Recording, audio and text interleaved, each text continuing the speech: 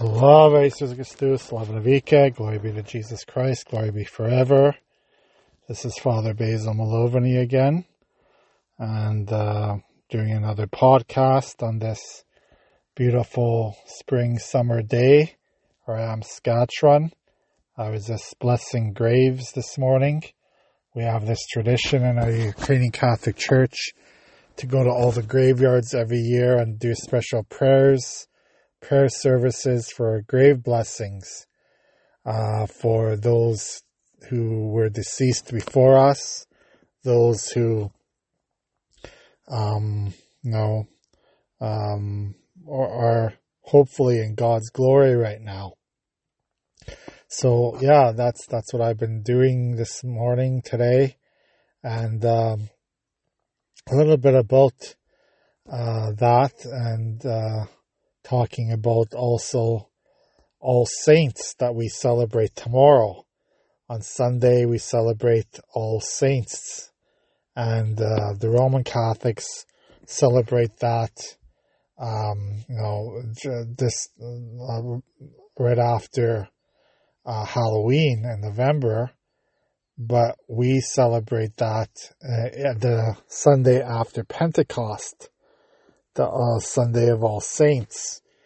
And I was just thinking for a little bit about what it means to be a saint, and the opposite of being a sinner, obviously. So if you're a saint, you can't be a sinner. You're either a saint or a sinner, and it can't be both at once. Although you can be, saints have sinned during their lives, and they've had to ask for repentance, just like everyone else in the world. They've had to turn their lives around. They've had to make amends to the people they've hurt. And in order to become a saint, you have to be purified of all the sins in your life. So just think of any saint that we know of. Think of, the common saints, even Saints Peter and Paul. Peter and Paul were were probably the most famous saints of the entire Catholic Church in the history of the Catholic Church. And Peter and Paul were not always holy and what we think of as saints. Just think of it. Saint Peter was denied Jesus 3 times. I talked about that the other day, how Jesus told Peter that during his arrest, during Jesus' arrest and trial, right before his crucifixion, that Peter is going to deny him 3 times before the cock crows. And that's exactly what Peter did. Can we imagine saying that we are actually a Christian? Can we imagine saying that we believe in Jesus Christ, but yet when the going gets tough, when there's persecution, when there's trials, when there's tribulations in our lives, we say, well, we don't really know Jesus. Jesus is not really our Lord and Savior. That's basically what Peter did. He denied Jesus, and he had to repent of it. That was a great sin that Peter did. And Peter knew that he was a sinful man. Peter said many times during the gospel stories, like even when Jesus first called him, in the story where Peter was on the boat with James and John, the other apostles that Jesus called at the same time, and Peter and his brother Andrew were on this boat because they were fishermen by trade. And Jesus told them to put the nets out, and he said, well, we've been working hard at this all night and we haven't caught anything. And Jesus said, just do it. So they did it, and they filled their boats up to the sinking point with fish. And immediately Peter knew that this Jesus was someone, divine, someone who was beyond anything that the humanity has seen before. So he goes, "Leave me, for I am a sinful man." And Jesus went on to say, you're no longer going to be Simon, you're now Peter, the rock, and not even the gates of hell will prevail against the church that is built by you. So Peter knew his sinfulness right from the beginning, and he had to work hard his entire life to make sure that he repented of all those sins he committed in his life. Now, the same thing with Paul. We know Paul, who was called Saul at the beginning of Christianity, he was a very faithful Pharisee. And Pharisees, of course, were not necessarily friendly to Jesus during Jesus' ministry. So Saul, at that time, he was known as Saul, was persecuting Christians at the time of his conversion. And we know that he was at the martyrdom of the first Christian saint, that he was, we remember that Saul was at the Saint Stephen, the first martyr. Stephen was basically the first martyr of the church after the church started. You read that in the Acts of the Apostles, where Saul did not throw a stone at Stephen to kill him, but he was witness of the martyrdom of Stephen, and was holding all the cloaks of the people who were stoning Stephen. So he condoned this death of Stephen. He wanted Christians to be killed. And we know he was on his way to Damascus to try to persecute and arrest Christians in Damascus when his conversion story happened. And we all know about that conversion story.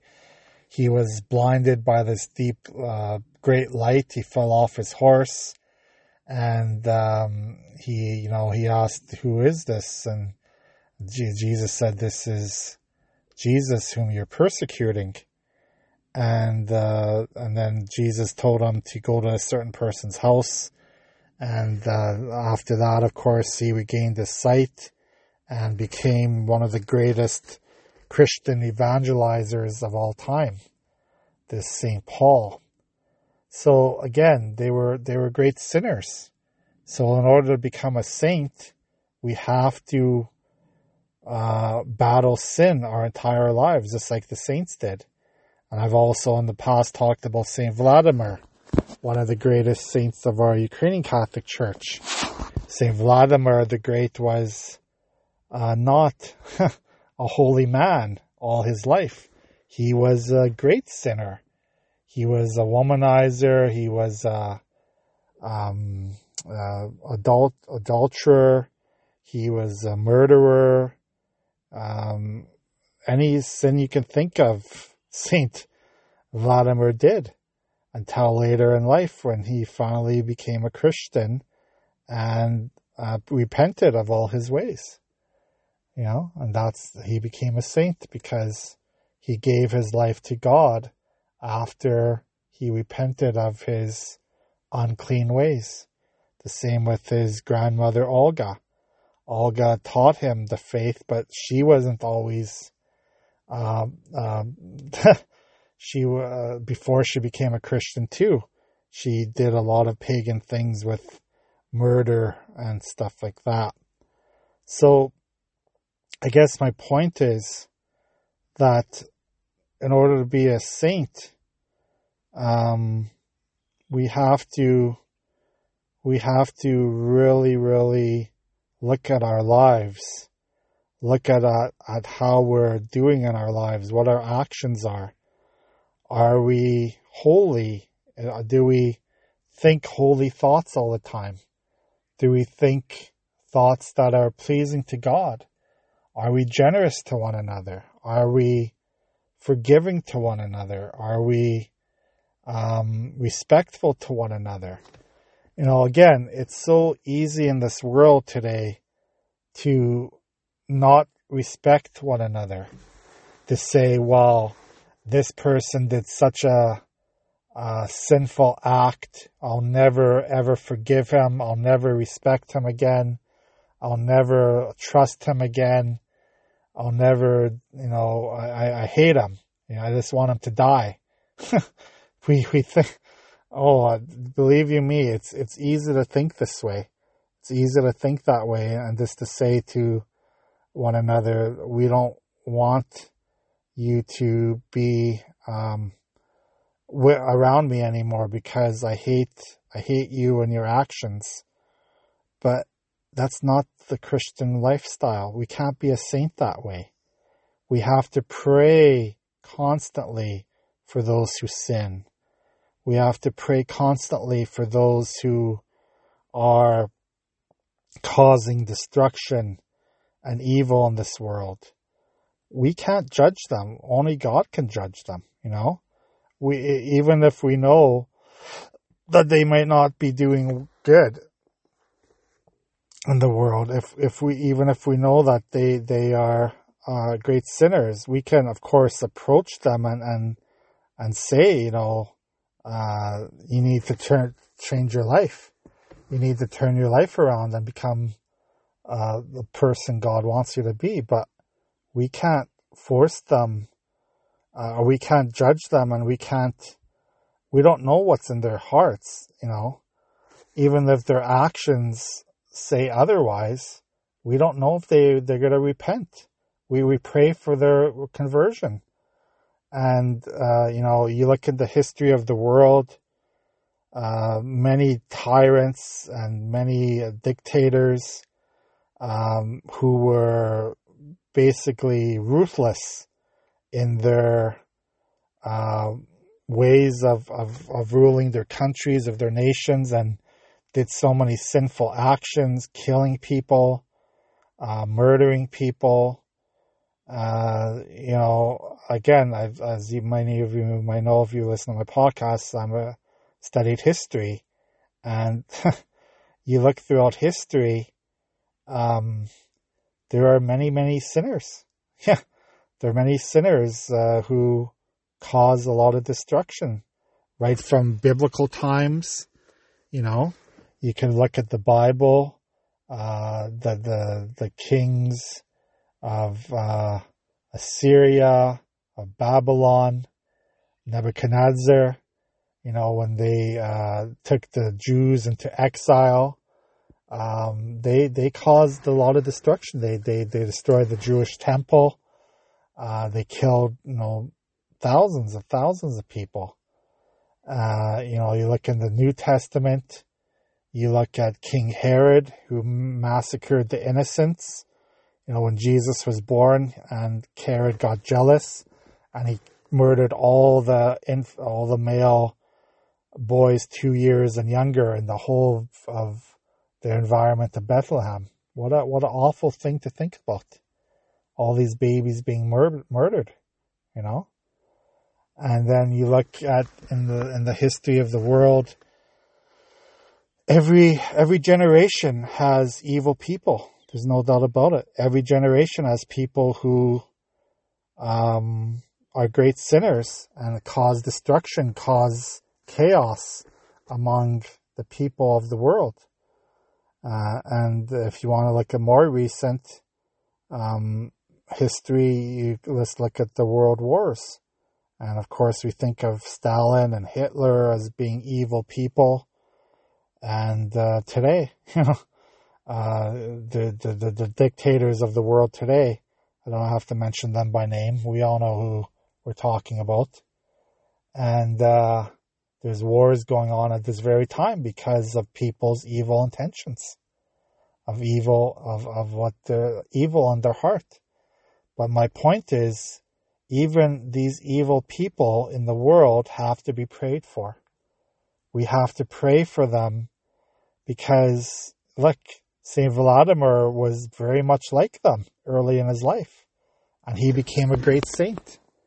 So we don't understand the power of prayer. We don't know how great prayer can be in our life and for those around us if we pray constantly for the people around us. So on this Sunday of All Saints, we have to remember our prayers for the people. How we become saints is through a lot of prayers, through a lot of soul searching in our hearts, repentance, because we are all sinners at one time or another in this world. Every one of us is sinners, and we have to control our sinful acts. We have to control how we relate to other people, and we have to start to love. We have to start to love as God loves us. God bless you today. Have a great day.